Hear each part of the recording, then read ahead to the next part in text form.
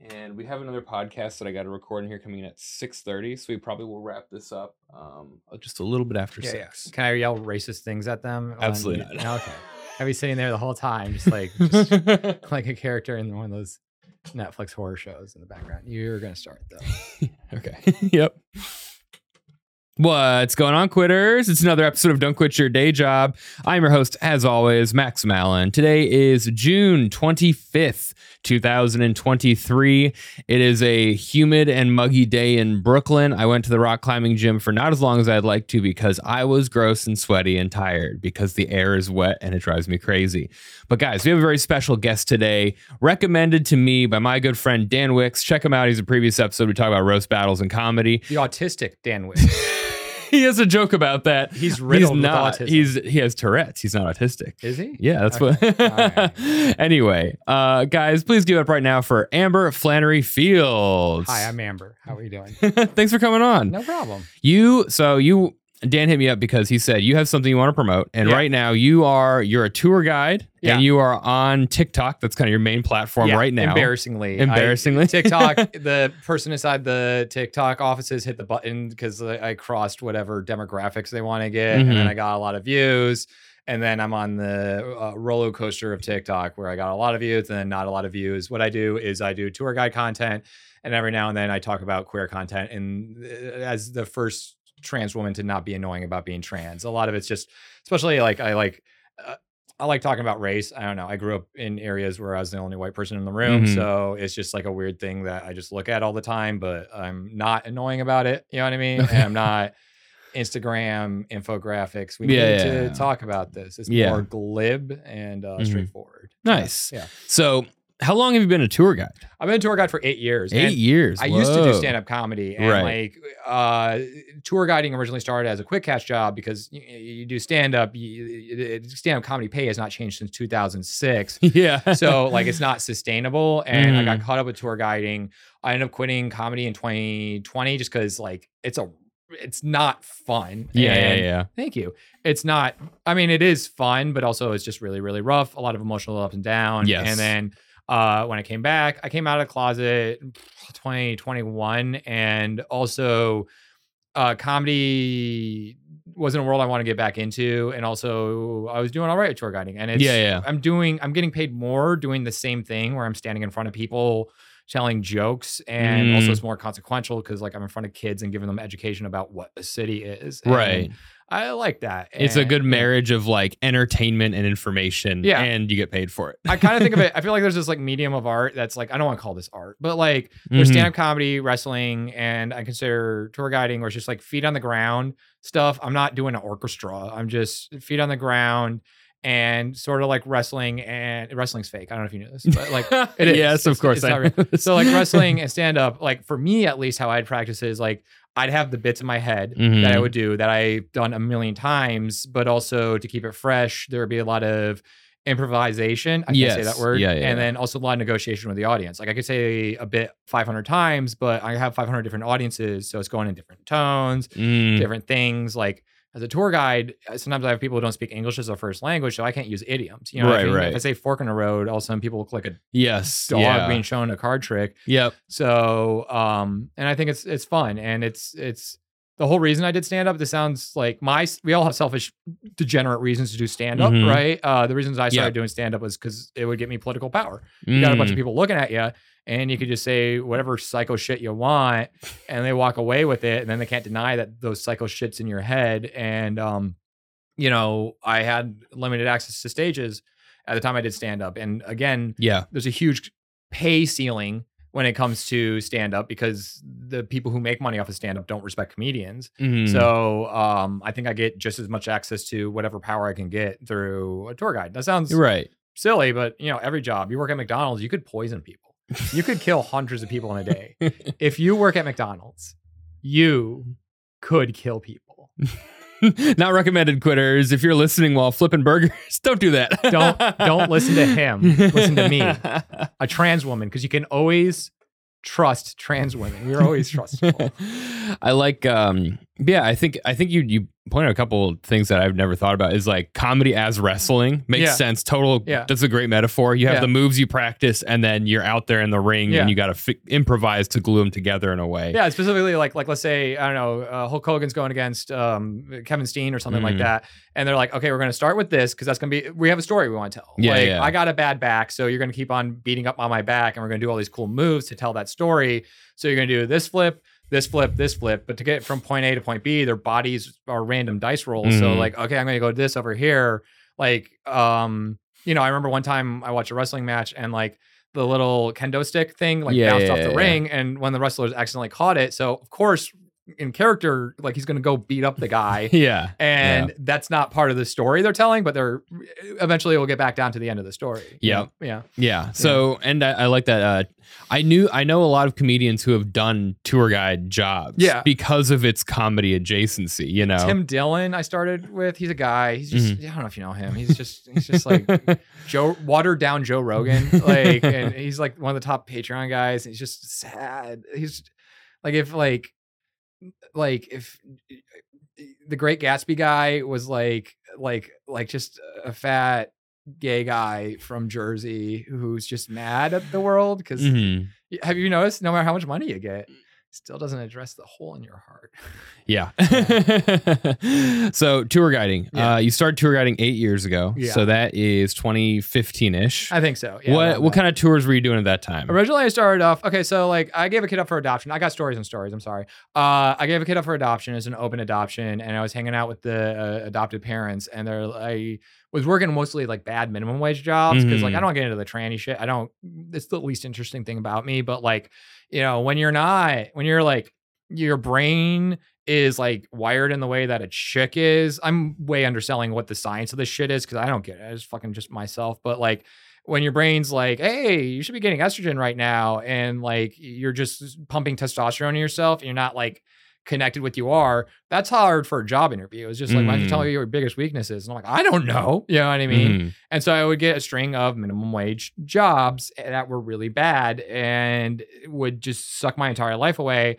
And I told my kids' adopted parents about this, and they're like, why don't you work for this place called Museum Hacks? I'm like, Museum Hacks? What is that? It's like, well, they make museums fun, which is an obscene phrase to me, right? Like, have you been to museums? They got old shit. That's fun. You can just imagine yourself stealing it. That's like inherently fun. But it was like a tour guide thing. And then I took the tour guide license. Like I crammed it, and it's a stupid license that it just has a trivia contest that half the answers are like factually wrong, so you have to study for the wrong answer. I got well enough that I managed to get my card, and then it's like a New York City tourism board type thing. Yeah, it's a New York City tourism board thing. It's like it's like a make work kind of thing. Like there's no like I think it's a little, I would say like racist in the fact that it's just like gatekeeping that prevents people from getting access to like a regular ass job, but also at the same time it keeps my paycheck rare. You know what I mean? Like we can demand $50 an hour for being a tour guide. I got the job. I applied to Museum Hacks. They're like, who the fuck are you? And then they kicked me out. Can I cuss? Yeah. Can I say the word cunt? Yeah. Say whatever you want. Just don't be. Can I say slurs? No. Let's stay away from that one. Okay. Gotcha. And my rule is you can name names, but name names if you got something nice to say about them. Oh, okay. Otherwise, keep it. Yeah, I'm not looking to start drama. I mean, I guess I was like trying to I was being passive aggressive about Tim Dillon, but like I don't know. I'm trying to like whatever. I got my Batman villain plans in my head. The place where you kind of start as a tour guide, at least back in the day, like if you do stand-up comedy or if you're aware of that kind of thing, in theory, check spots are kind of where you start doing stand-up comedy, and they just let you do it indefinitely until everybody you ever knew or were friends with surpasses you. The place you start is on top of the double-decker buses. And so I just marched into the offices of one of the double-decker bus companies. They hired me off the spot. They didn't care. And I was doing pretty all right. And then it was so stupid. The 2010s, I don't know how much people are aware. It was like a comedy boom, but only of comedians. Right? Yeah. And some of it came out in the culture, like how many TV shows were about comedians trying to make it, right? And how many podcasts. I think like Mark Maron one of his big impacts is just like change the culture of comedy, where you get a bunch of people who are successful say like, if you just work hard and if you just believe in yourself, like it's going to happen to you. Yeah. And then like the ones who are really like the ones who aren't shitty would be say otherwise. But stand-up comedy, I think like of the 2010s, I think the story is that the recession happened, right? Okay, yep. 08. And then you get a bunch of, especially white millennials, but not entirely, who were promised their middle-class destiny, but that's being denied because they're coming out of college and like that crappy CPA job doesn't exist anymore. So they move into the places where it's cheap and gentrify like New York and enter into the lottery system of success where, you know, if you become famous, you become safe. You know what I mean? And that's how like that mentality was in. But also it's like kind of a rigged game. Like so many people, not everybody, there were plenty of people who started off with nothing and did it well with themselves. But I noticed that a lot of kids, parents would pay for all their shit.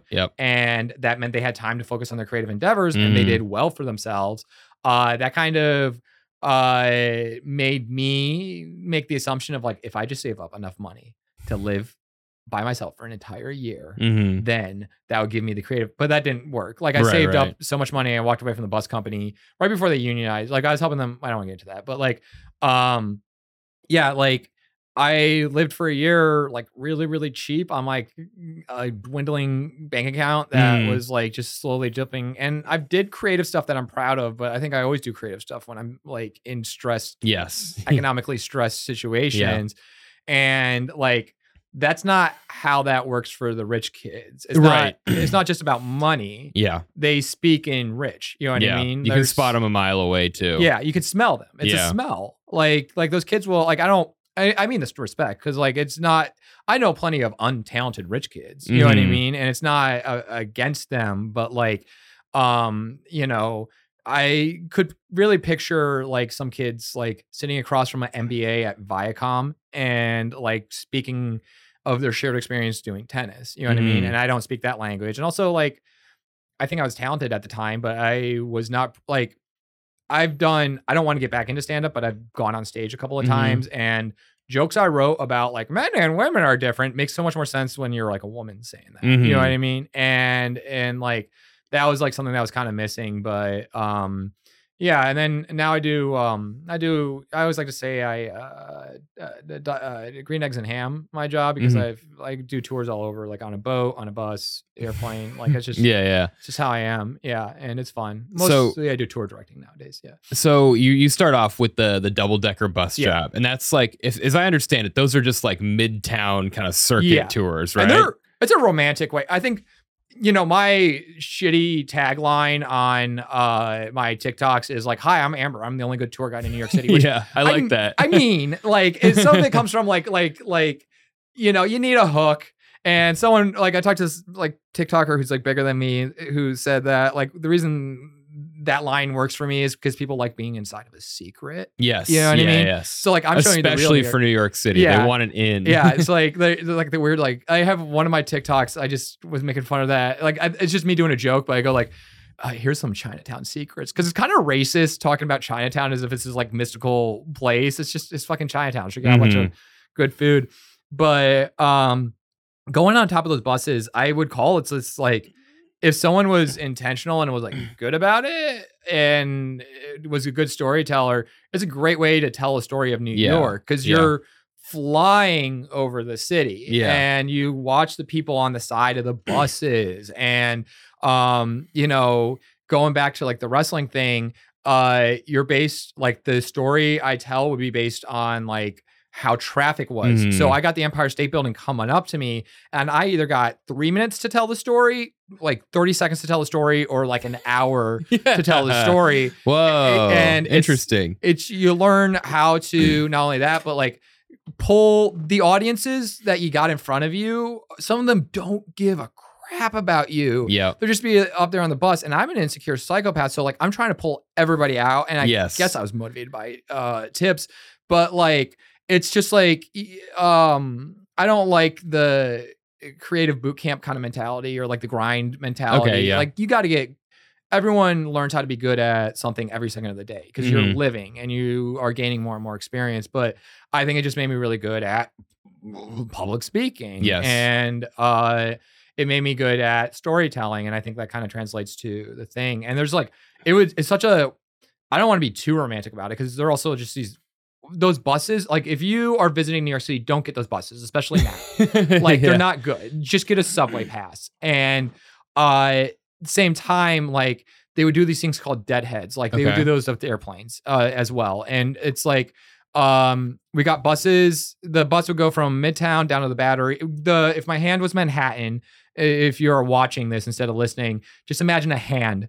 Manhattan's the middle of the island. Where we would start was Times Square's the middle of the island. We go all the way down to the southernmost part and then work our way back up. Yes. And sometimes there'll be huge lines on the bottom. So they would send an empty bus with a tour guide in there to go pick up those customers. And I would be flying through the city like 20 feet above the ground, like a boat, you know what I mean? And I'd just be like, sometimes I'd be like resting on the seats, like reading while I would look up and all I see is sky and skyscrapers just flying on me on like a 70-degree spring day. And it was such like a romantic way to get through the city. Especially because you're not like avoiding people on the sidewalk. You're just kind of cruising. How you go through the city changes how you perceive it, right? Yes. Right. Like in the subway, they call it the melting pot. That's the crucible of the melting pot. Meanwhile, Robert Moses took a car everywhere and he ruined the city because of it. He could drive. If you guys don't know Robert Moses, he was the most powerful guy in New York City for about 50 years. Yeah. And he was a gray-faced bureaucrat who was really, really good at leveraging power. Yes. Basically, I'm shortening the story here, but let's just say he started out in the parks department, built a bunch of highways between parks, got a bunch of money through toll roads, and would leverage that money coming in to eventually take over as many as 12 different departments as once in New York City. But I just went into full tour guide mode. Yeah, right. But he never learned how to drive. Yeah. He would get driven everywhere and essentially design the city so it was easier for him to get driven everywhere and to keep minority neighborhoods away from like the center of Manhattan. He was the guy who wrote the book on him. There's like The Power Broker. Huge book. Like you can crush a cat with this book if you dropped it on a cat. Like it's called The Power Broker. I'm going through it right now, the audiobook. It's 60 hours. Like I'm 6 hours wow. in. And I think like I'm going to have a digression because like Robert Moses is such a fun figure. And I made a TikTok about it recently. I don't know if you saw I didn't see that one. You don't but have to. But I watched it. I watched like a couple docs about him a while back. He is interesting. I think something interesting about it is like the book is good. I thought it would be like just dry dad book stuff, but like it's a mafia movie. It tells the story it's kind of Breaking Bad where you watch a guy slowly turn who was always corrupt the whole time, but like you watch like how did this happen kind of story of like that's kind of the fun of Breaking Bad is the high of a school teacher. Yeah. We love characters who change. Yeah. Right. And that's the whole premise of Breaking Bad is the most amount of change you could ever see in somebody, how a school teacher can become a drug kingpin. And for him, he started off high. He was a Jewish upper middle class dude and spoiled his ass off. And he ended up going into the Ivy League system and he was always on the outside, which makes the most racist person because if you're a Jewish person right outside of WASPy society, you're the guard dog for racism. And he bought into it probably more than the WASPy people. The WASPy people can just stand in the back and just let the system work for them. He actively created a bad racist system. And he was also kind of a reformer. Like he did well in his early career and he had like idealistic plans where like New York City in the late 19th century, early 20th century, they were really, really corrupt. Yeah. And they had a lot of patronage jobs. So you're an Irish immigrant, you get off the boat, I give you a free job or you're doing nothing, right? And you're sitting on your butt. That's exploitation. And it's good that immigrants are getting it, but a lot of people are getting shut out. Like black people are getting shut out, like other immigrant classes. And so he was a part of this like wave of reform movement where they tried to just destroy this annoying, complicated bureaucracy that wasn't making a city do what a city should do. And like where I'm at in the story is just like this, like really like, it's such a great arc already where his original talent was like writing really good laws. Yeah. And like really good at just like crafting legislation that was airtight and figuring out how a bureaucracy works. Yes. And he wrote all these new laws that were a little bit of him micromanaging. Like he's like, okay, so if you're going to work this bureaucrat position, you have to have this score, this score, this score. And that includes like how well you are at smiling or something like that. Yeah. Like just like micromanaging bullshit, because that's how he looked at the world, is like all these little machines. And he went against Tammany Hall, the political machine, and he just got his ass torn apart because he's just like, I'm a genius. Why don't people just listen to me? I come from the upper middle class, so I'm above all other people. And so like when I come in here with this new law, you guys are just going to follow it because it makes sense. Not thinking about like the people politics and like how much you kind of have to do backdoor sliding. So at the same time, this, I would call it like a former political machine governor, this guy named Al Smith comes in and he's governor and he wants to reform. And he has this woman on his side named Belle Moskowitz, if I'm getting that right, if I remember it. This woman's insane. She originally started as an actress, and then she married the right guy into politics. That guy died, and she stuck around with politics. And Al Smith, when he was sitting in his giant governor's mansion oak chair with his giant desk in front of him, and he had a bunch of people asking him important questions that are scary that he's not entirely confident in, he would look over to his left and there would be this old Jewish woman just like knitting, and she would just either nod yes or shake her head no, and he would know if that's the right thing, because she had such good political acuity. And I think this is like a kind of a cool way of thinking about things. How she went about it was, they had this problem, I think in the 1910s, of like all these factory girls. This is a horrible problem. I'm glad we solved this in New York. All these factory girls would go to these tea houses and they would get drunk and go home and sleep with men. It's horrible. We got to address this. This woman, this pioneer, thankfully addressed us. So she, like, the New York's original solution was just shut down all these tea houses. Right. But it's kind of like now what we got with the weed shops, where you shut down the weed shop, there's a new weed shop up next week. Yeah. So what she figured out is the books are the answers. Who owns this shop? Look in the books in the shop. And a lot of people who are complaining about these tea houses are also the ones who are who own these tea houses or like own the property of them. So she would go behind the doors and talk to these people and say like, hey, listen, I hear what you say, and I understand you have a really hard problem. How about you shut down your tea house? And then she would like, you know, Game of Thrones her way into like getting this political thing solved. And same with like, I don't want to get into Al Smith because he's kind of thinks things in a similar way of just like, if just kind of like work the people is the grease.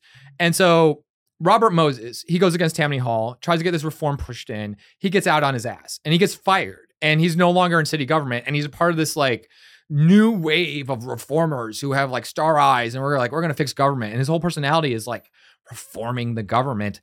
And he's out on his ass when Miss Moskowitz just like, she's in charge of this like new like committee or something like that. And it's just like, she picked him out of the like Broadway lineup. It's like, you got smart people face and you got leadership shoulders. You're coming here. You're working for me. You're my pit bull. And he was the policy guy. Like, she's like the smart person, the manager who knew how to do stuff. And then that's how he learned how to like originally kind of like smooth things out. And it's not just enough about being brute force and not just about being a prick. If you're a bad person like that, a lot of it's about being a prick, but a lot of it's about making the right people happy and fuck everybody else. Like, and I think like that's such a good, and he's still a reformer at this point. He hasn't broke bad and like,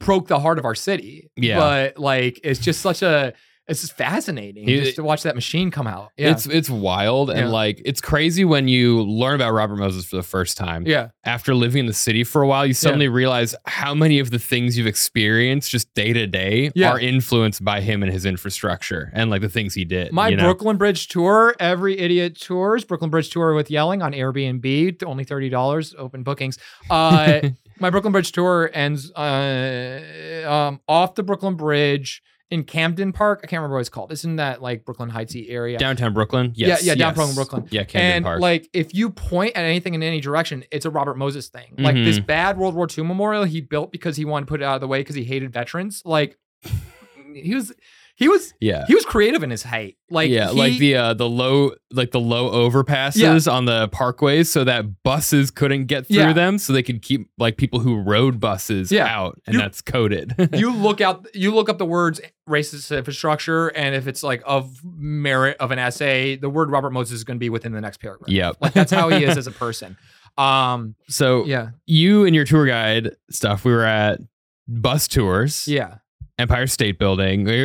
So You must be a history buff. Not really. Not really? I mean, No? I'm not being contrarian here. I mean, I feel like there's this podcast impulse where like, you must be this thing. It's like, no, I'm not. Because why would I be agreeable on a podcast? I do like history. I think it's not my center of my personality. And I think my job isn't to be a historian, is to put the city in perspective. I think like the job of a tour guide is like the job of somebody making a movie based on a true story. Like you're making a movie before you're making a history booklet. Interesting. And like my job is to put the city in perspective. So when you were starting as a tour guide, did you have some course of like, here's the destinations we hit, here's what you need to say? That's 100% what it was. Okay. Yeah, it was when on top of the double-decker buses, I would say there was about 13 stops or like points of interest that you go past. And they sat us in like a classroom thingy and like kind of hammered us down with like dumb it was very corporate, very micromanagey. And they gave us a script, but like the script is a jumping off point, and you would like stand up is I can't remember the word, but you're engineering iterative. You do you do the same thing over and over and over again until like you smooth it out into a thing. So like I go past the Empire State Building, and I think there are cliches and hack things you can kind of respectfully is also like there's no integrity to this art form. So it's I'm not protective about it. But like there's like certain hack things that you would talk about just by spirit of going past it. Like you go past the Empire State Building, you talk about the woman who fell down the elevator shaft. Google it. 1945 elevator airplane hit. Whatever. I don't want to get into it. You're not getting it. One of my TikToks is about it. It's the Empire State Building one. You go past Madison Square Park and the Flatiron.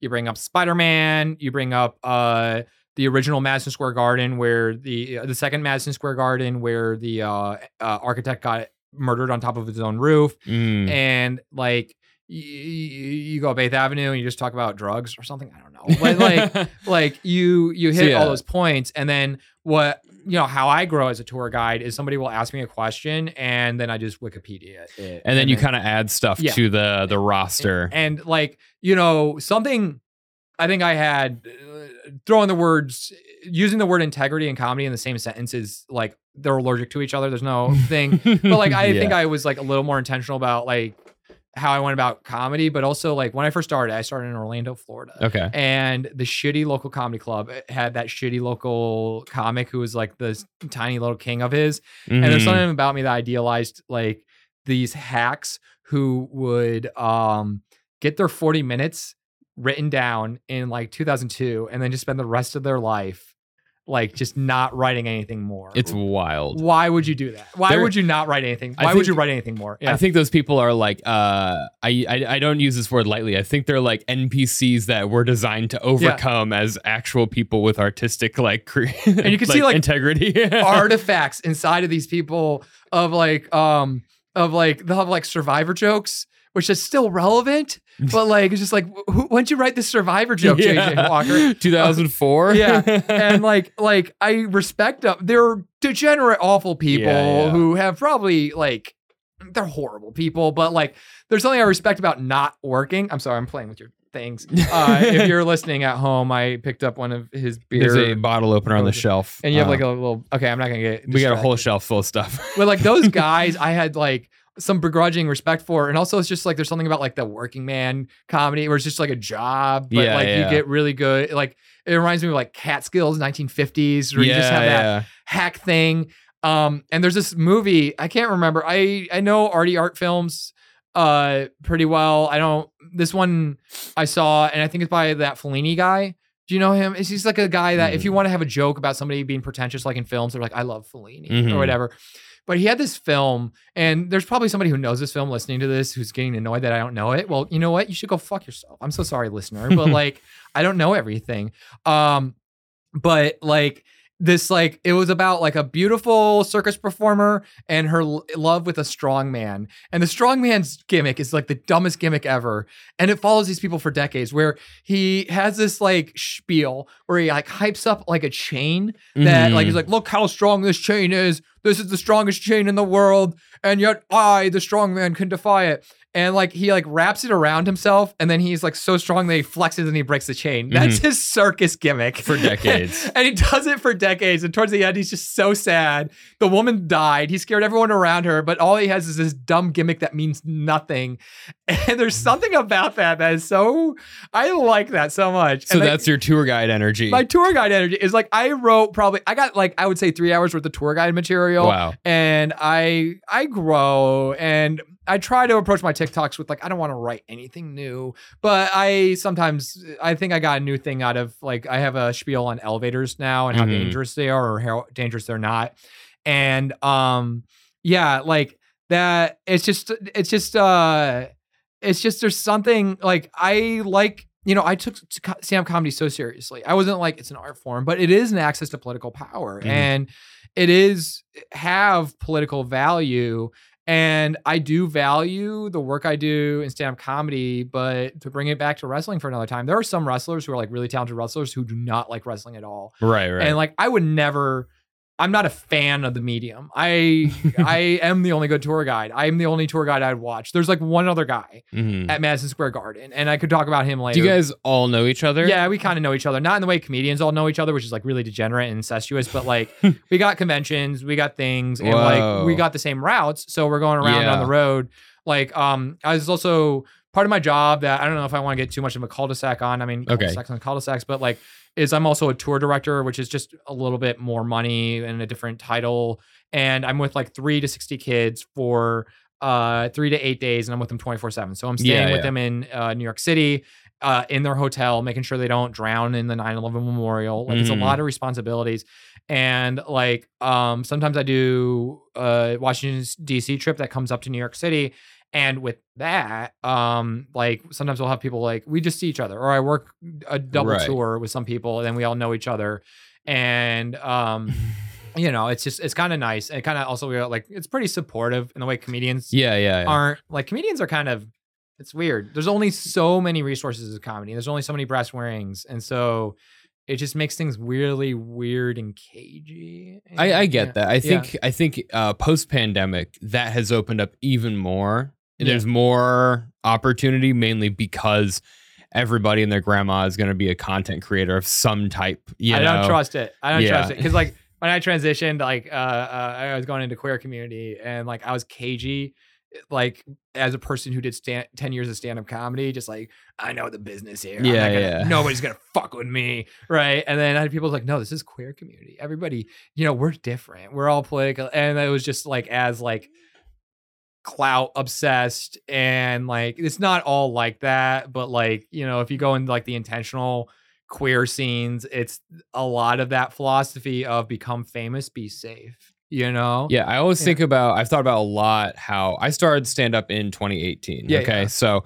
I think, and where are you coming from? I started in Boulder, Colorado. Moved here after a year. So 2019, I get to New York. There's a good scene there. Do you mind me asking, do you know Sarah Kennedy down in New Mexico? She runs Dry Heat. Okay, then we're not going to go on that cul-de-sac. But it's one thing I noticed is like, especially here, once I got here, it was like there was too many comics. Pandemic start, most of them disappear. Yeah. Then the 2021, when the vaccine came out, there was like a surge in people who started stand-up comedy. So there's tons of new people. So we destroyed one virus and created another one. Yeah, it was like the 2008 like recession type thing. But like everyone had been locked up and like was like working from home or unemployed, and they just like were like, what am I doing? And they faced up to mortality. So it's just like, I've always wanted to do this. Yeah, I always wanted to do this. And so it's like the scene is like, I'd say stand-up is much more friendly now by nature of the fact that there are so many new people in it. Like it's like the culture was like a total flip.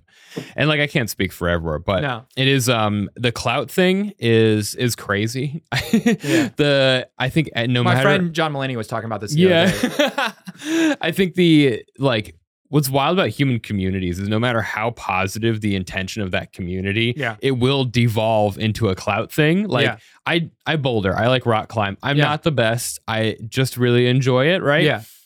Every rock climbing gym has like the 4 guys who are like the best at climbing, and they won't like talk to you because they're like, oh, they're only doing V4. I'm like a V8, V9 climber. And I joke with people. It's like, are you like an extremely mid dude? Are you like not tall or not particularly attractive? Well, have you tried rock climbing? Oh my God. This is a great way to like wave your dick around in everyone's face. To kind of flip what you said upside down, it's just like agreeing with you just in a contrarian cunty way. You probably want to bleep that out for YouTube. I think that word I just used probably is not best for, because like the captions and stuff. The country way? The country way. In a country way. I do community organizing now. Okay, I run hardcore punk shows at my church. Oh, yeah. I was going to ask you about that. Yeah, we can get into that a little bit later. But something I talk to when I talk to people in community, because like I need to like, and I kind of hate saying like I do community organizing because everyone does community organizing. If you run an open mic, you're doing community organizing. If you invite a bunch of people to pizza, like you're doing community organizing. Mm-hmm. I'm just running hardcore. Like that's the best thing to call running hardcore punk shows at my church. And also like, as a trans person who needs political power, you know, because like people, and when I say that, I mean like people not spitting me in the streets, like not getting what one lawyer said to me was the most black and white version of discrimination I've ever seen in my life, workplace discrimination. To get that, like I need to attain that. I talk to a lot of people in community. You know what I mean? I have like to do what I would say is like the amazing things I do. It's just all sitting down and having coffee with people and conversations and being friendly Amber, and then like slowly doing a sneaky thing where like I start like, so, you know, you told me this thing and stuff like that. I was like at an anarchist bookstore that I'm like friends with like a lot of people. It's Blue Stocking. Okay.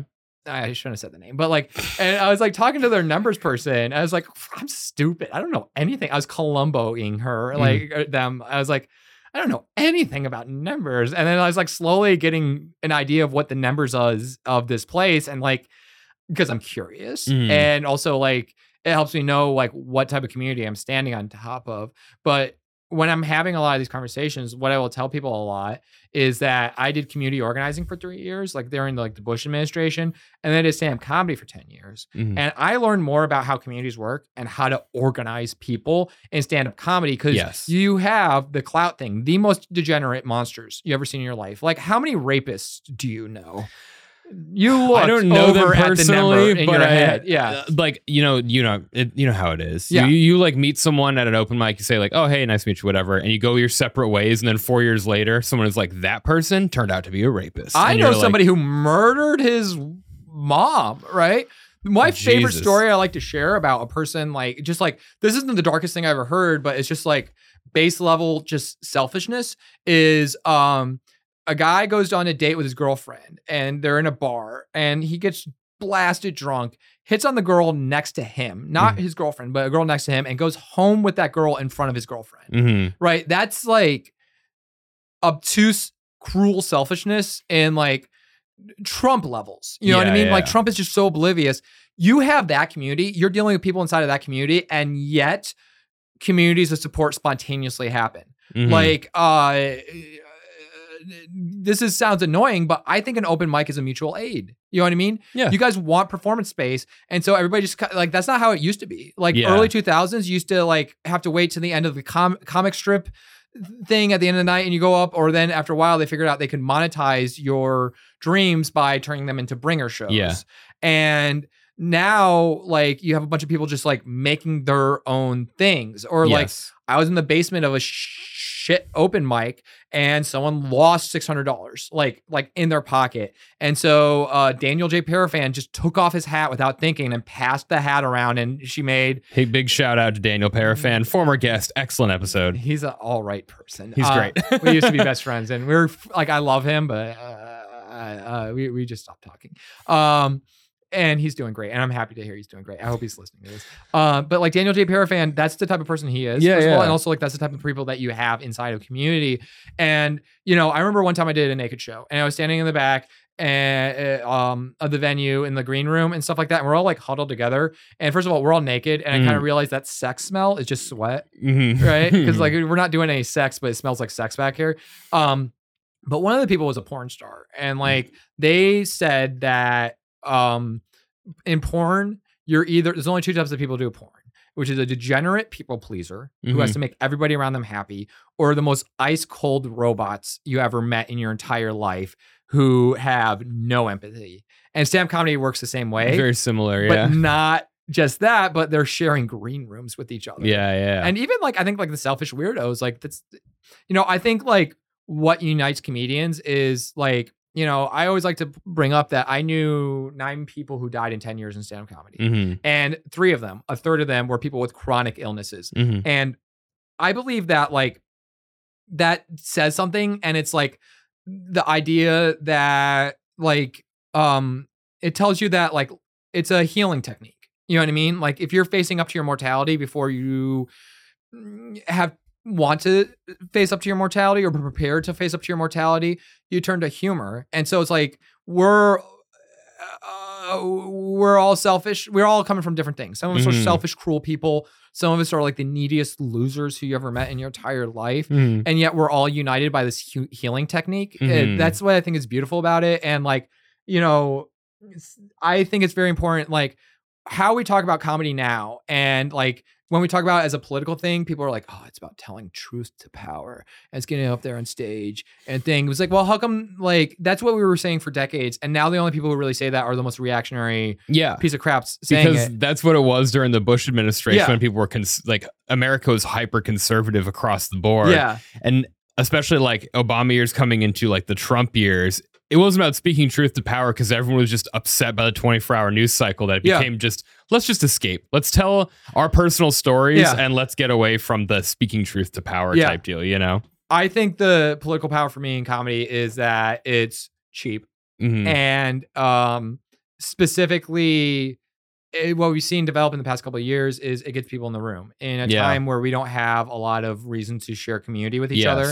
And like, you come from Colorado. I could probably get on my phone and get like 5 people you know what I mean? Because like even though I haven't done comedy since 2020, and you in every crappy mid-sized community in America, there is a bad open mic community. And there's a bad bar show community. Like you can go up if you just know the right Facebook groups. And bad is in quality of show, not quality of people. No. But like, quality of people too. Mixed. And like it's not perfect. And there's always that crappy like gatekeeper inside of the community. And I think like I brought up Sarah Kennedy earlier and like she's great. I was to say like she's like the antithesis of that. And I like to see like I think some people were coming up and used to like, oh, there goes Joe Brick.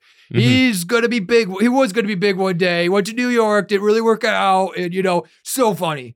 But, you know, the horse just got him, you know. And then it's like, they come back a couple years later. It's like, what happened to Joe Brick? It's like, oh, he overdosed. Now who's in charge is Jeff Plant or whatever. A lot of the people I have on the show are, I mean, most people on the show are comedians in some ways. And it's fun. It's funny seeing the fact that every small scene people came from, like people who didn't start in New York, LA, or Chicago. Everywhere else has the exact same narrative. Like there was a few things to do, and there was the gatekeepers who would like flex their minimal credits or their experiences on everyone, and they wouldn't let go of a single thing, you know? Something I know has happened, and that kind of like, maybe we could segue into like my punk show stuff. Is like, let's do it. So I started comedy 2011. And I saw the ceiling real fast. Like the gatekeepers were not going to let me in. I was too weird. And I think like when a trans person before they transition, like you're looked at as a dude, but you don't smell like a dude. There's something off about you. You know what I mean? Cause like this is I don't give a crap. There's no Twitter here, but like, there's kind of a controversial idea of like, oh, I had male privilege, but like, I would get talked over in the way that girls get talked over. You know what I mean? Like before that ever happened. And really specifically, I was never one of the guys. Right. I could never follow that script. And I was never the chill hang. Now I could hang out with dudes all day. And I'm like, I'm just one of the guys, girls. You know what I mean? I can do that. But it's like when I did a tour, recently I did like a 7-day tour, and they had 2 salespeople who are like the broiest of bros, and we got along, but like they totally were treating me like one of the girls. Like even if they were misgendering me and stuff like that, like I'm not like, hey, let's go do drinks. Oh, I love softball. Like that's who I was, and like that's what made sense. But like I was never the bro. I was never the guy who could get them drugs, and also like I think I was talented. So like the king of the scene is not gonna let somebody more talented in. Why would you do that? But at the same time, there were a couple of kids. I went to New York, and a couple other people started with me. They didn't go to New York, and instead they forged their own scene and started doing bar shows in the hipster areas and filling in a thing that they didn't do before. And then I'm kind of I think I always kind of am very community based, and like I nudged them to do their own comedy festival, and they started it. And so like it went from this like really vibrant bar scene to like them doing an entire comedy festival that lasted for a couple of years. Hell yeah. And there were a couple of good faith gatekeepers who are really great about like the new kids. But then, and it's something I kind of bring into the punk shows is like one of them overdosed and died. And all of a sudden that scene, it's kind of hard to come back from that. And like, I think it's just something I'm conscious of is, so I run hardcore punk shows in my church, and, it started off with, I'm a practicing Quaker. We're one of the good ones. We're not, but like they got a good reputation. Yeah. I stand by. I always like to tell people just quickly, like Quakers have had, if you don't know them, the oatmeal religion. Right. Yeah. We've had 200 years of abolition beliefs, and like also 400 years of religion. What does that tell you? What story does that tell you? Right? Like we're not perfect. Yeah. We're in the basement at like after service, and this like 16-year-old kid's like, Amber, there's no punk scene in New York City anymore, and I want to do punk. Right? The worst child I ever met in my life. I hate him. Yeah, right. Friend of the show. Can I name next game? Yeah. I have feelings about statements like that. No, this kid is amazing. I love him. I just have to hate him. Otherwise, I have to like get the gaping maw of just how much I love this child. Why would I do that? It's just horrible because he just gets in trouble. And why would I worry about a kid that's not mine? So you run punk scenes in your Quaker So we started church. with one show. Here's how I go about things is like we did one show. And then my philosophy is like, I'm not looking to take over the whole scene. I did one show and then I did 2 shows. Right. And then afterwards, you do one show, you do 2 shows. What do you do after that? You just start doing a monthly, start doing a bi-weekly, just keep going. You sit down and ask kids what they want. You listen, right? I just got you. I got it. That was a trick question. I'm sorry. What do you do next? Producer hell. No, yeah. No, I talked to the kids. One of the kids was non-white and was like, hey, I'm not seeing a bunch of people like me. I'm pointing at my wrist to indicate my race. I'm not seeing a bunch of non-white kids on the show. Our next show is going to be an all POC show. And it was a challenge to how whitewashed. Okay, so with punk in New York, there's multiple different punk communities. This is like the teen punk community that started in 2020. Okay, like it's like a unique punk community that's different than like say the trans punk community or like some other teen punk community happening over in Manhattan or something like that. It's just that. And they did one show and it was amazing. We rose $1,000 to get kids guitars, and I got to get those kids the guitars. I kind of feel I should be doing that today, but whatever. We had a community discussion where 100 kids showed up. Wow. And talked about the problems in community. And we had an artist table in the basement. And I made it because the kids kind of dropped the ball on their own zine that they were going to do on kids of color. So I made my own zine that was directed towards white kids because as a anti-racist, the only type of anti-racist I can be is a white anti-racist. So I spoke from that perspective. You know what I mean? It's like I don't like that mode of like regurgitating Instagram infographics, you know what I mean? I'm just like, I'm here to be an ally. I'm like, I don't care. Like, whatever. Yeah. So we did that and it was really successful. Now we can only do one more all POC show with this original camp of kids. Cause like the scene, it's fuel is the bands and they're the leaders in the community. And I hope these kids aren't listening. One of the bands is going to be breaking up within 3 months because these are seniors and they're vanishing. Right. Another one I think is going to be breaking up. Don't get mad at me if you're listening. No one's going to listen to this. But like, I think another one's going to be breaking up, and because like one of them's going to college and the other ones are sticking around the city, and one of them's 16. Yeah. And so teenagers changing direction in their lives. I know. And they're fatalistic about their own scene. You know what I mean? But it's also like, so I got to be constantly building new leadership inside of the scene. If I want to, like, what I learned in stand-up is like a scene dissolves pretty fast. Yeah. And it's very cool how it does that. It's kind of like these kids are aware of that. Yeah. And I think how I feel on it is if you beg, borrow, and steal and like throw in your entire energy, you can have a scene last one more generation. Yeah, it's like, when you're a young punk, you make fun of the old punks who are like, oh, do you guys know these bands? Those guys were legends. And they're like all crusty and old. And you're like, what does that guy know? He's like an old nerd. It's like, no, like that guy has just survived the cycles of coming and going. And just things are just always different than they were before. Same with comedy communities. Like, Joe Brick. It's like, who's Joe Brick? I'm like, I was deep in community and stand-up. You wouldn't, if I were to list to you every name I knew, you would be looking at me like a dog showing a card trick, right? Like they're probably like I probably know like 4 or 5. Yeah. It's like I knew Mike Lawrence. I saw his first time on like there's like 3 names that are like it's funny. Like all these people are insistent. There's this huge gap in stand-up where to most people, like stand-up comedians, they overinflate the value of stand-up comedy in society. Yep. In a way that's just like, I think them rationalizing like all this hustle and all this like thing they put into it. And then on the other end is like, if I were to go out on the street right now and ask any people in your neighborhood to name 3 stand-up comedians, they're going to say George Carlin, Tina Fey, and then who? Right? Yeah. You know what I mean? I think society overflates the importance of comedians. Like now, I think because of the big LA comedians, right, and their podcast like empires. Yeah. People think that the comedians are like the source of like perspective and insight and truth telling, and it's so wrong because non-comedians idolize people like Bill Burr. Like, oh, imagine being a guy who could just smoke cigars, get on stage, speak his mind, make people laugh, and he's contrarian, but he's funny and stuff.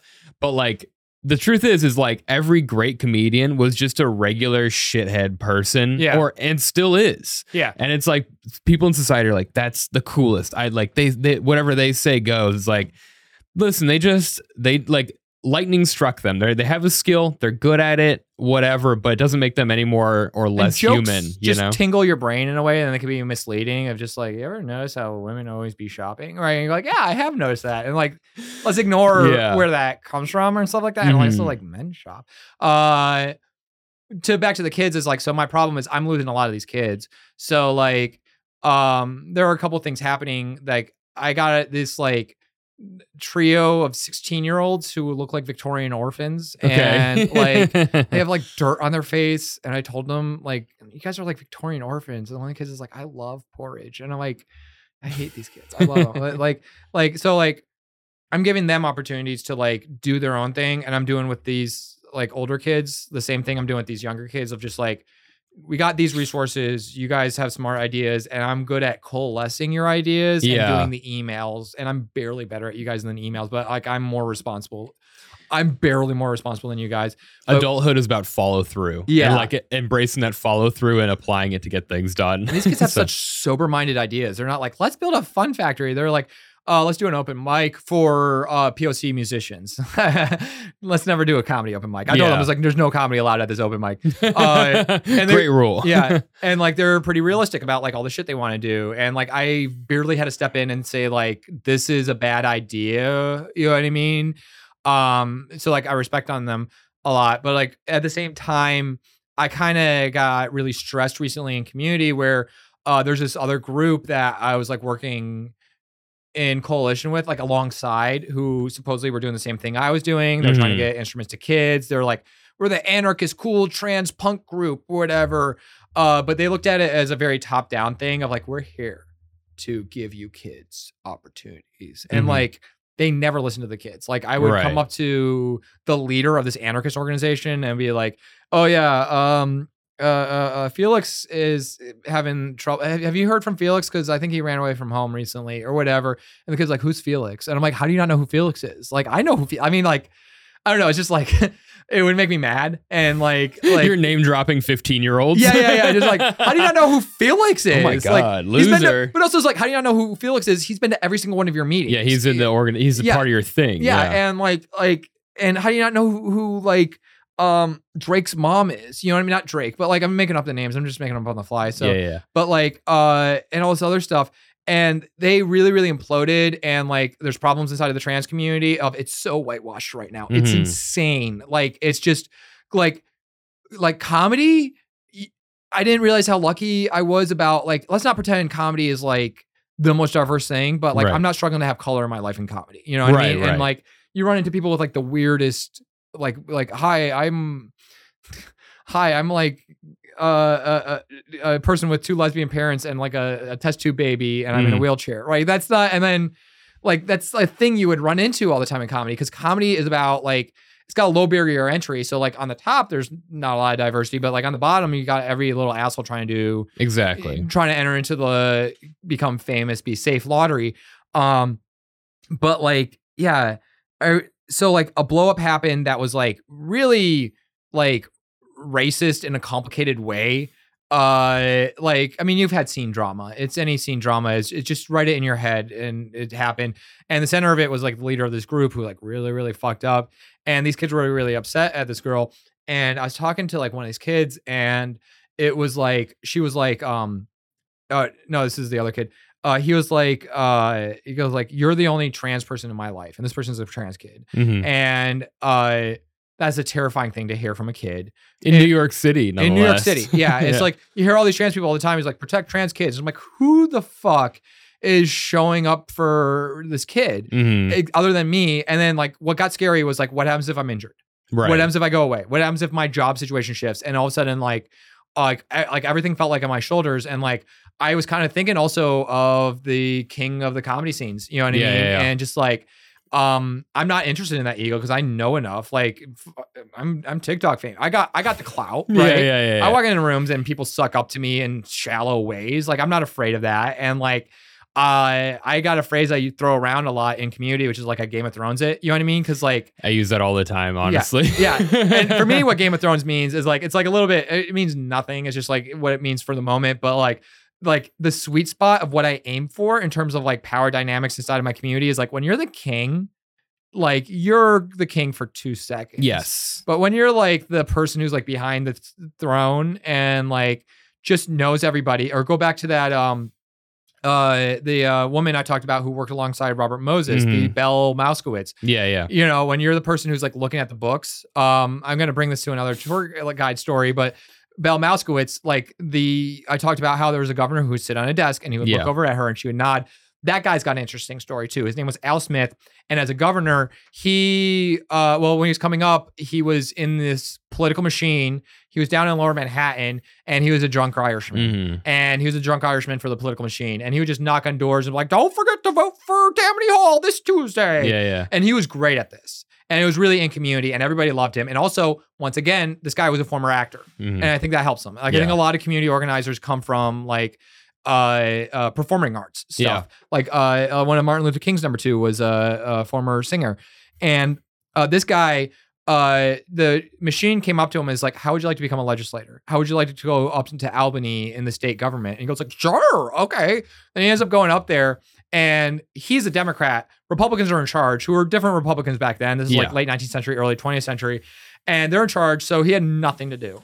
And he was a drunk, barely literate, uneducated Irishman, like all Irishmen are. And he was like, had all these pieces of paper on his desk that were bills. And he just started reading them, but he didn't understand them. So to understand one bill, he had to go read another bill. And to understand that bill, he had to go read law books. And all of a sudden, he's like sitting like, let's say 7 years behind the desk and he has incumbency bias. So he just gets voted up into office over and over and over again. And at the same time, he also was the person who everybody got along across the aisle. And like the Albany people are stuck in Albany, New York. Have you been there? I like Albany, but like it's not. My train has stopped there, but I've never hung out. It's not the most charming city. No. Well, I think it is. I think I stand Albany. I'm gonna do a vacation there soon. And he was becoming friends with everybody, and he was getting drunk, and also he wasn't slutty. He got his wife and he deeply loved his wife and he just stuck with his wife.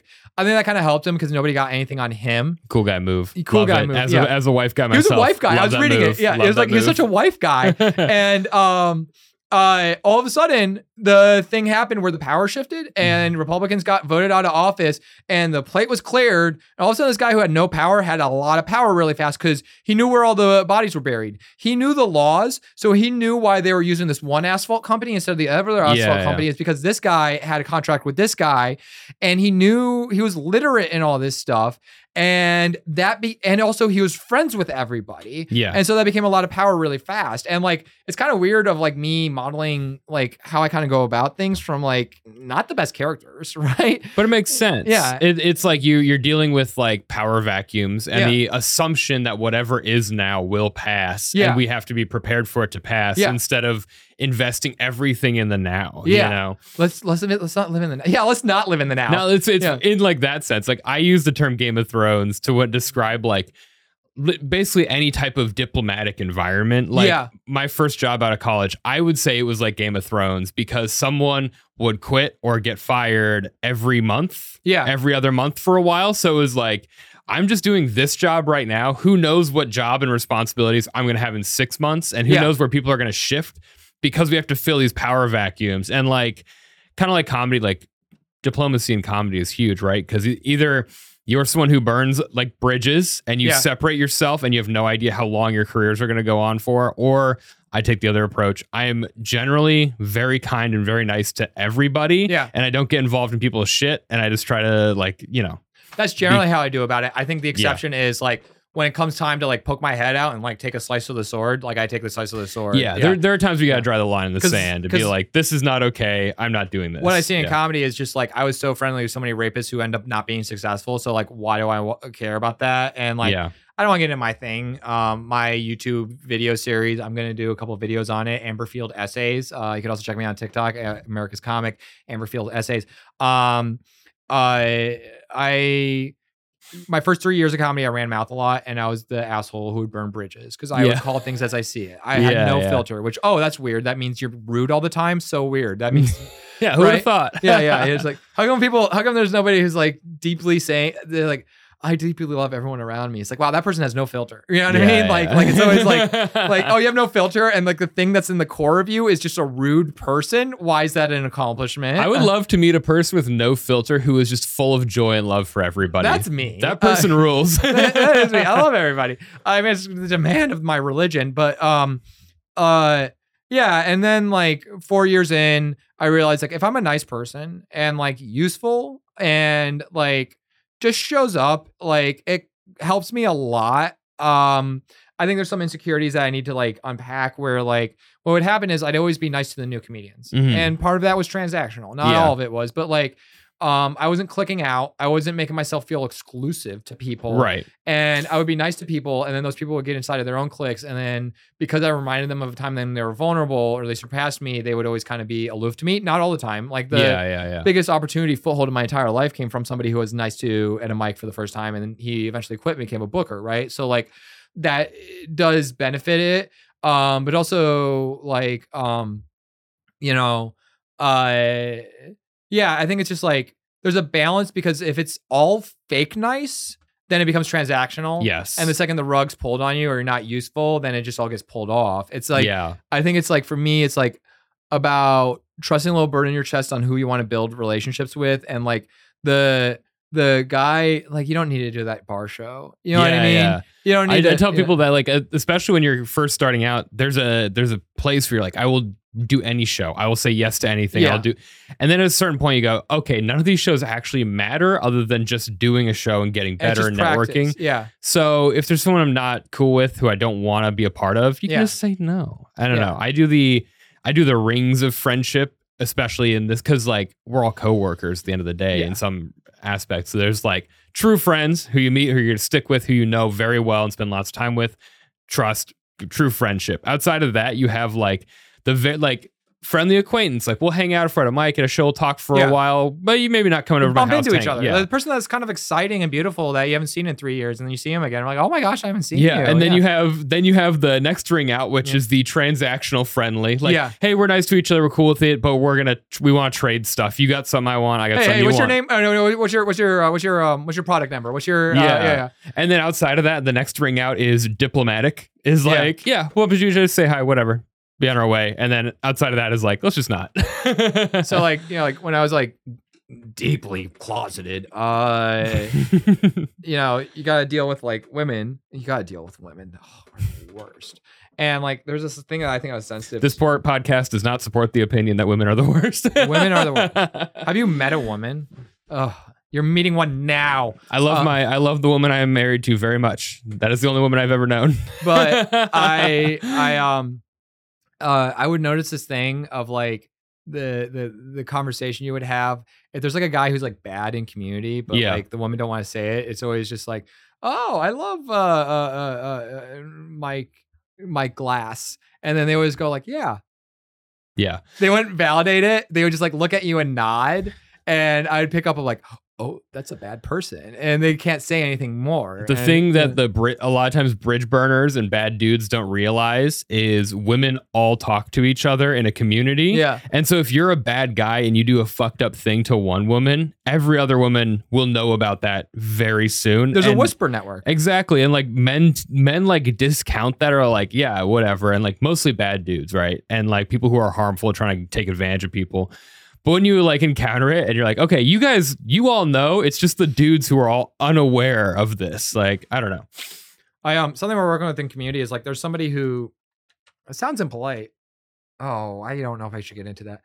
There's somebody who people have been running mouth about, who are worried about, who like, I think those people are speaking in bad faith. Mm-hmm. And like, I need to have conversations inside of the punk community about like, what do we do with this situation? You know what I mean? Like, yeah. Because like some of these people change. Like, right. I've worked with prison justice stuff. I'm gonna say it on I think podcasts are great mediums to say controversial stuff, because like if you're listening, you're not listening to get angry. You know what I mean? Like a lot of times when I go like kind of non-controversial. A lot of times like when my guest is about to get controversial, I'm just like, my listeners know me. They know I'm not.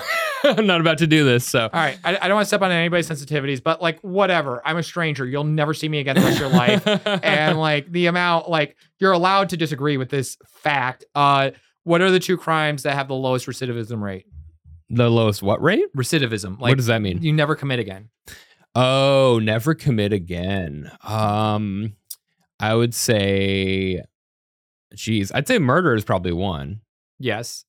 And the other one is something that you die instantly on the spot when you commit it. No, I'm talking about people who get incarcerated. They don't. Yeah, I have no idea what the second one. Murder and something else. Murder and sexual assault. Oh, really? Yeah.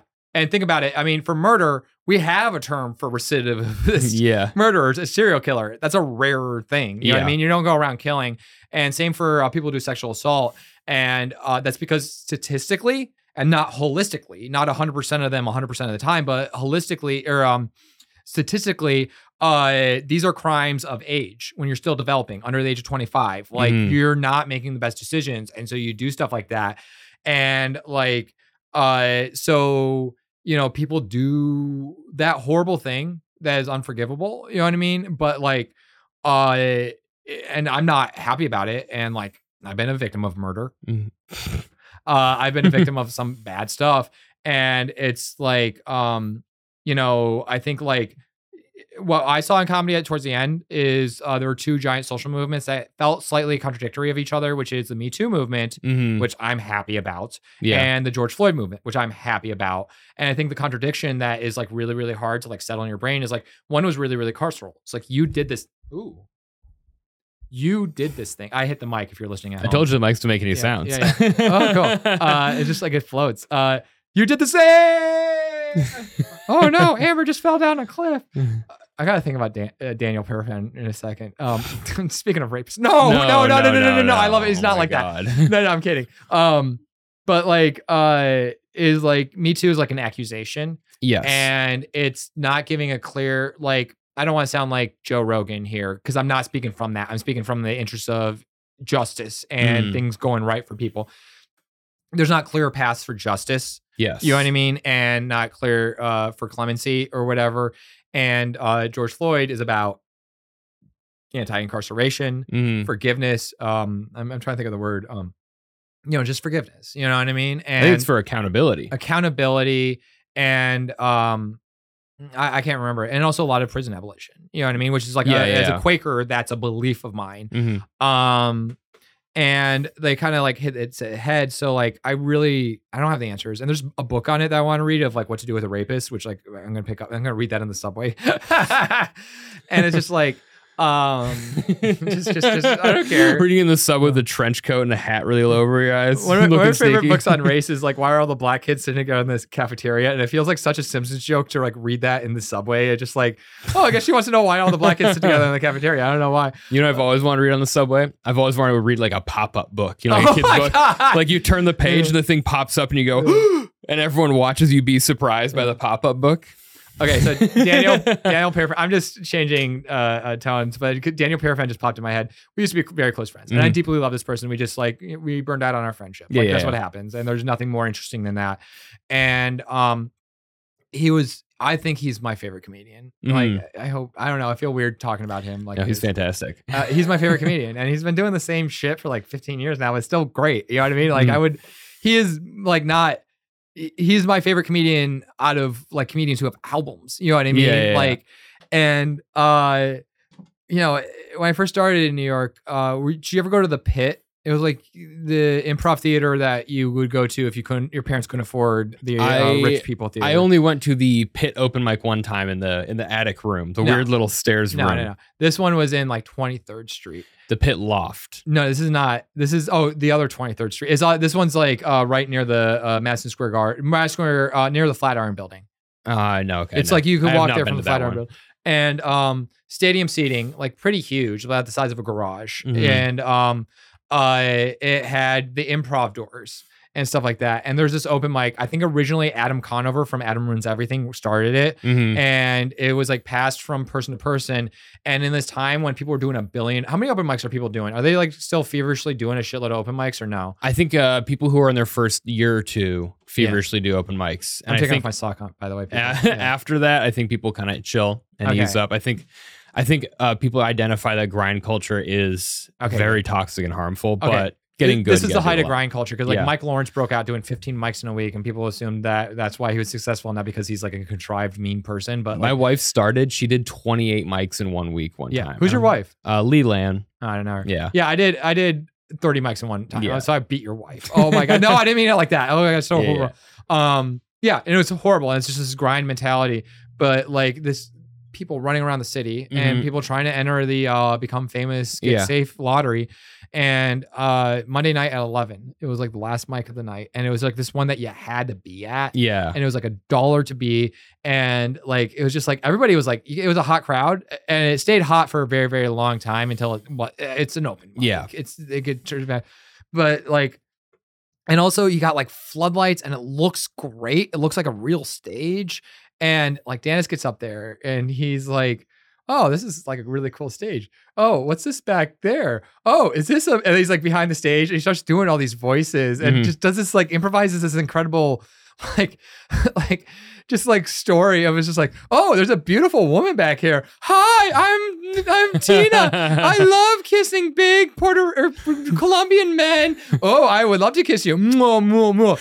Hey, what are you doing here? Oh no, my boyfriend. Oh no. And then he made like the little kill thing fantastic. With the tank. And then he killed the husband. And it became this like whole sprawling storyline where he goes like, oh no, yes, I'm the only witness. Yeah, that's right. You're a witness. And then it was like, wait, I'm Tina's son or whatever. And it was just such a fun, like, you know, like I got my cynicism. I'm taking off my socks, whatever. You're not gonna get mad at me. It's such like a great, like I got cynicisms about comedy, but it, like, you know, I think in this conversation, I talked about like the political good and like that kind of comes from that. And also like that weird, like fun sharing moment, just seeing some of the most like insane stuff. And there's a little bittersweet. It was just like, I've seen like once in a lifetime talents have to move back to their moms. You know what I mean? And it's just like, that sucks.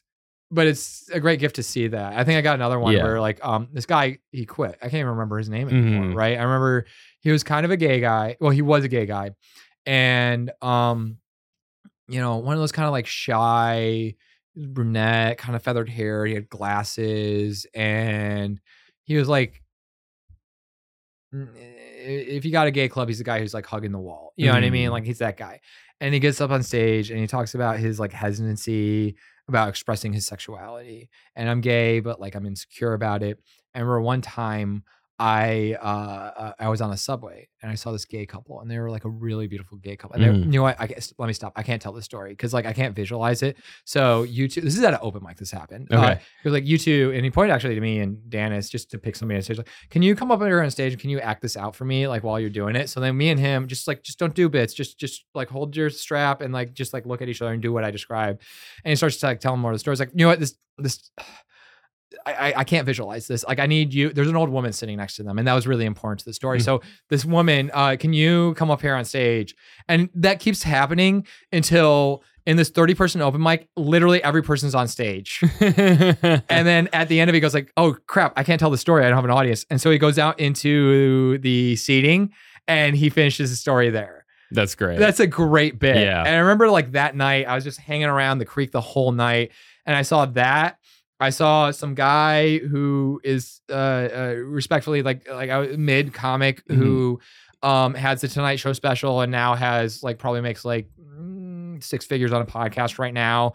And he did all right. It was just fucking around 2-3 people. And at the end of the night was a former Saturday Night Live tough crowd jerk who was working on his crappy Broadway show that just wasn't saying anything interesting. And then of those 3, like the thing that I'm still like the jokes I'm still remembering, like what must have been like close to a decade later, was this crappy open micer who had to go back home to South Carolina to live with his mom. Yeah. And these other guys, like they're still at it. You know, there's no justice in the world, so I'm not waiting for it. But like, it's just like, you know, it's nice to have the opportunity. How are we at time? Yeah, we're doing all right. We got probably about 10 minutes left. Okay. Yeah. It's I think the impermanence of it all and like experiencing the momentary magic of those things is like that's like the best part of life is like, I don't know, who cares if you're famous is if when you die you get to look back and be like, wow, I saw and did a lot of cool shit, you know?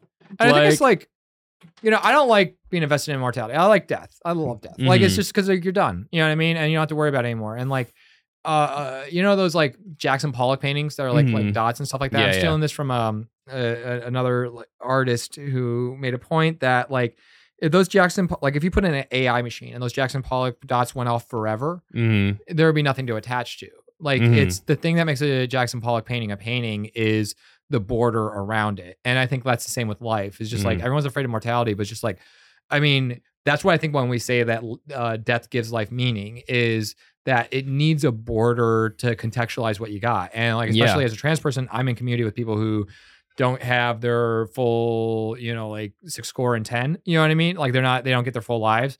And so, you know, like the mother Latravius's, Donna's, Emma's in my life, like, they're you know, they're an 8-minute bit when instead of a 40-minute special. Yeah. You know what I mean? And like there's stuff equally as fun. And I think I do like sometimes like that, like, yeah, just, you know, don't worry about your immortality. You know, live for now. I think it's like sometimes he's a little nihilist. Like I love Harris Whittles, the comedian. Okay. He was like a Twitter comedian and he worked for Parks and Rec. Okay. And I love like Mac Miller, and both of them are like really, both of them died of overdoses, and both of them were really existential about how nothing means anything and just live for now. And that's like a really beautiful way of looking at it, but also both of them overdosed. You know what I mean? And I think like, especially as a trans person, like, something that matters. And I think it's something I kind of push to like other people who don't have, like, there's something that you're rat fucked by the system somehow. You know what I mean? And like I imagine you're pretty conscious of that, but like, it's kind of hard to have like a history rooted in your identity. But like I am doing what I'm doing to act right by those who came before me, because I'm standing on top of a bunch of bodies right now. Like the fact that a tranny, I'm not like so trauma soaked that I'm incoherent. You know what I mean? Like, and I'm standing in front of you and able to like talk this lucid and walk down the street without getting my ass beat is, I'm walking on top of a lot of dead bodies to be able to do that. And so and also some of those dead bodies are pretty recent, like the Melody Travis's, the Emmas and the Donnas, and the Coras. And so like I got to act right by them. And it's also like, I think I'm creative and I think I'm doing good. And I think like, I think I'm going to make stuff of like consequence. I just feel that vague thing unless it doesn't happen. But like, I think I got that in me, but also like, a novel is like one thing. And also like building a punk community in the 2020s, with a bunch of kids in a certain area of the world. Like as a tour director, I work with so many kids, and like, it's incomprehensible and almost terrifying the amount of impact you can have on a kid, especially as like out trans person, and not just to like the queer kids, like just like me taking full ownership. That's why people are trying to like knock down. That's why a lot of this anti-queer shit is not centered on the kids, because this idea that kids are of our property is being knocked down. And the fact that I could have full ownership and just change my name is such a terrifying thing to some people, because it just defies this idea that kids are an extension of your property, right, and your legacy. And like, so like And the kids don't have any political stake in it. When they're No. young, they meet a person. If that person is kind to them, that person is fine no matter what they look like. Yeah. Like, upstairs, resident Debancourt Chatterjee, former guest, has pulled a pizza out of the oven and surprised the whole building. So we had to cut, and I think what I was culminating to is just like, I'm not here to build my novel. Like I knew people in film school like that. I was like, I want to make the film I'll be remembered with. It's just like most people don't remember the film, but like, the immortality is your participation in the big picture. Is just like you do have consequence, and I think that's like a lot of people like to say that you don't, but like, in stand-up comedy, I don't think it's. I'm going to say this uncleanly, but someone told me they quit drinking because of a stray sentence I told them. You know what I mean? Like you do have that impact on people, and like there is also like the impact on the future. You know what I mean? And everyone has participation. Everybody participates in a history book. Yeah. And it's not, some of it is louder and more noticeable, but like, I think that if these kids who I run the punk shows with, like, and just especially a lot of them are like marginalized, kids of color, queer, and me, just kind of, I tell a silly story about people calling me slurs on the street and how I manage that in a healthy way.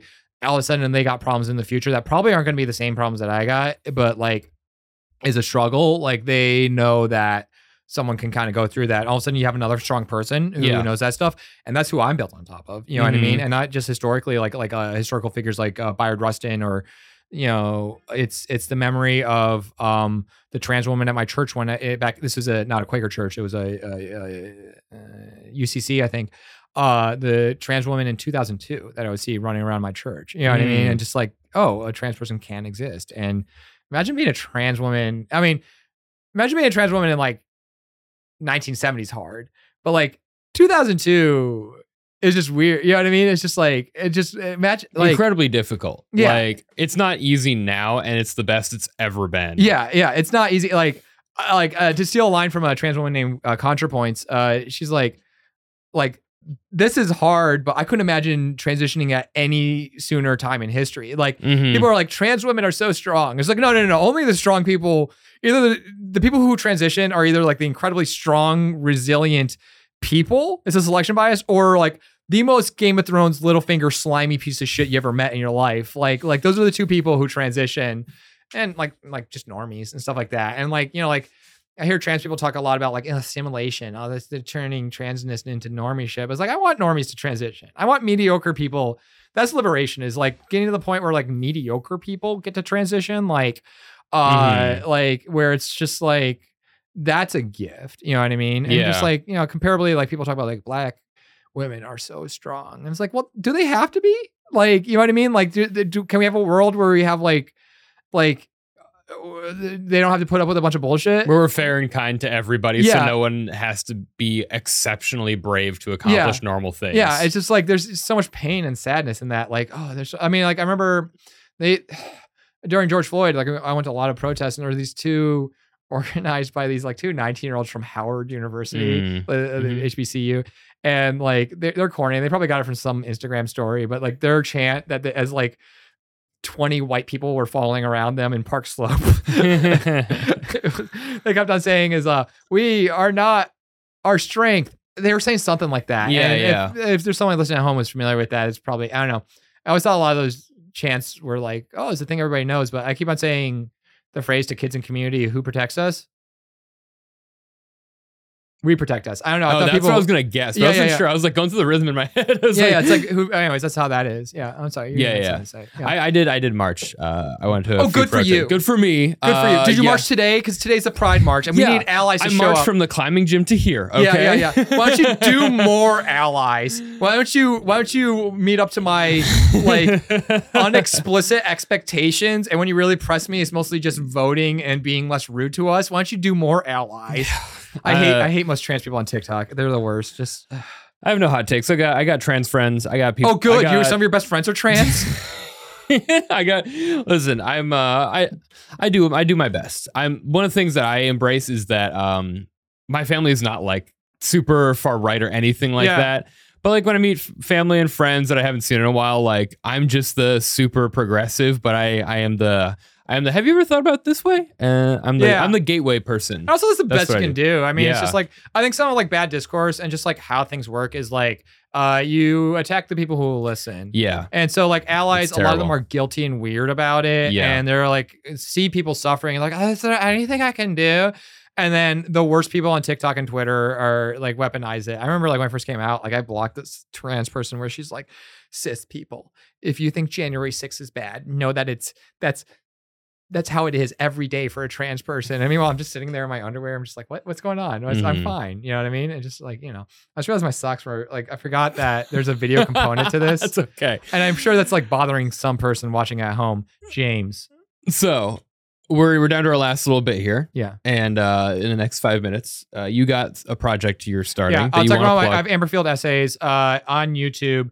I do video essays, and I have 2 essays on there already that I made in the past. One that is actually cited in like academic papers on the movie Josie and the Pussycats about how it's the greatest film ever made. And it talks about how gender and that phrase greatest film of all time is very gendered. And the other one is called I Miss My Cat, which is on, I think it's I Miss My Dead Cat. I can't remember what I made the title. I might've made it on SEO, but it's on pet death. And I talk about more of what we talked about here about like the aesthetics of death and that thing about the painting going on forever. I am on TikTok. My TikTok, I do tour guide content and some stuff that's like transy but not annoying about it. It's at America's Comic, but I want to try to move over to my video essays.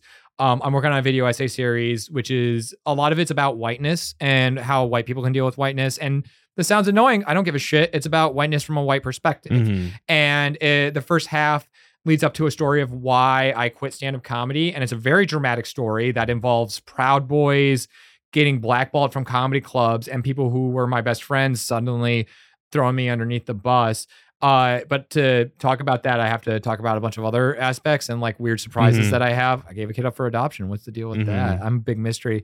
And then the second half, if the first half's about like racists, white supremacists, the second half is more about, oh, I love your hair, white supremacy, and all of it's culminating to one final essay about pacifism. And that's a weird thing. Who cares about pacifism? But I really, really I think violence is everywhere, and we don't really think about pacifism or a lot of like the Dr. King ideas anymore. And it's going to be like just a big deep dive built on all this other stuff I was talking about. Because like pacifism and race, they dance together. Sometimes it benefits racism, sometimes it benefits anti-racism. So right. Amberfield essays is also really, really funny, and I go like weird places with it. And yeah, I don't know. All right. Amberfield essays, guys, go follow her. Go watch her YouTube documentaries. I'm pointing at the camera. Okay, no, I'm kidding. I'm Fellows, sorry. do you want a video essay? Do you only have men watching your video? Okay, you keep going. Sorry. Guys, Amber Essays. Wait, well, it was Amber Essays, right? Amberfield Essays. Amberfield Essays. Go watch Amberfield Essays. Subscribe on YouTube. Support her and her content. Thank you. And follow America's Comic on TikTok. Also, I got a tour guide company. It's if you go on Airbnb, if you're in New York City, if you want a Brooklyn Bridge tour, I got Brooklyn Bridge tour with yelling. It's the politics of building really, really big things. And it ends with me talking about Robert Moses. Awesome. Yeah. Well, guys, go take a tour. If you're in New York City, this is what you got to do. I'm the only good tour guide in New York City. That's not even like a tagline. That's a thing I sincerely mean. Awesome. We'll follow Amber everywhere. Not in person, but on like online stuff. So I can take a piss now, right? Yeah. Thank you guys so much for listening, and I'll talk to you all next week. All right. Have a blessing. Bye. Bye.